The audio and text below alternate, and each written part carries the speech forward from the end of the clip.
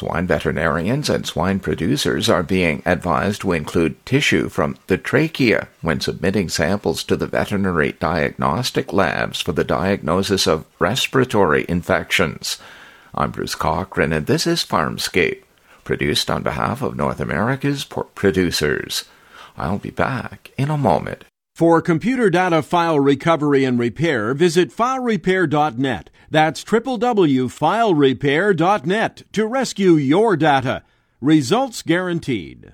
A webinar posted to the Swine Health Information Center and American Association of Swine Veterinarians websites looks at undiagnosed respiratory disease and what to submit to help the diagnosticians identify these infections.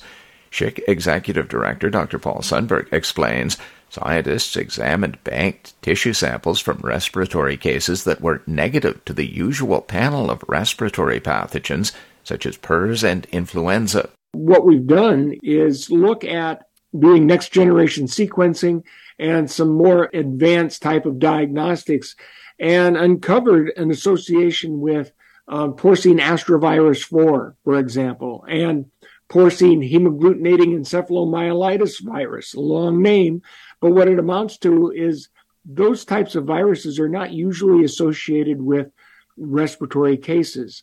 And we've been able to identify those in these difficult cases where the normal pathogens have been negative.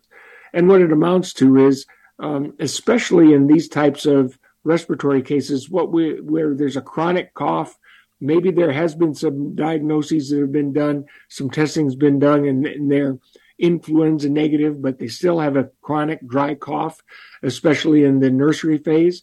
We're encouraging people to submit trachea along with lung samples. It's something that it's not on the top of mind for practitioners to do, but if we could get trachea samples as well as lung samples, we think that will help us to better identify the cause of those types of chronic coughing episodes. The SHIC AASV webinar can be accessed through the Swine Health Information Center or American Association of Swine Veterinarians websites. For more, visit farmscape.ca. I'm Bruce Cochran.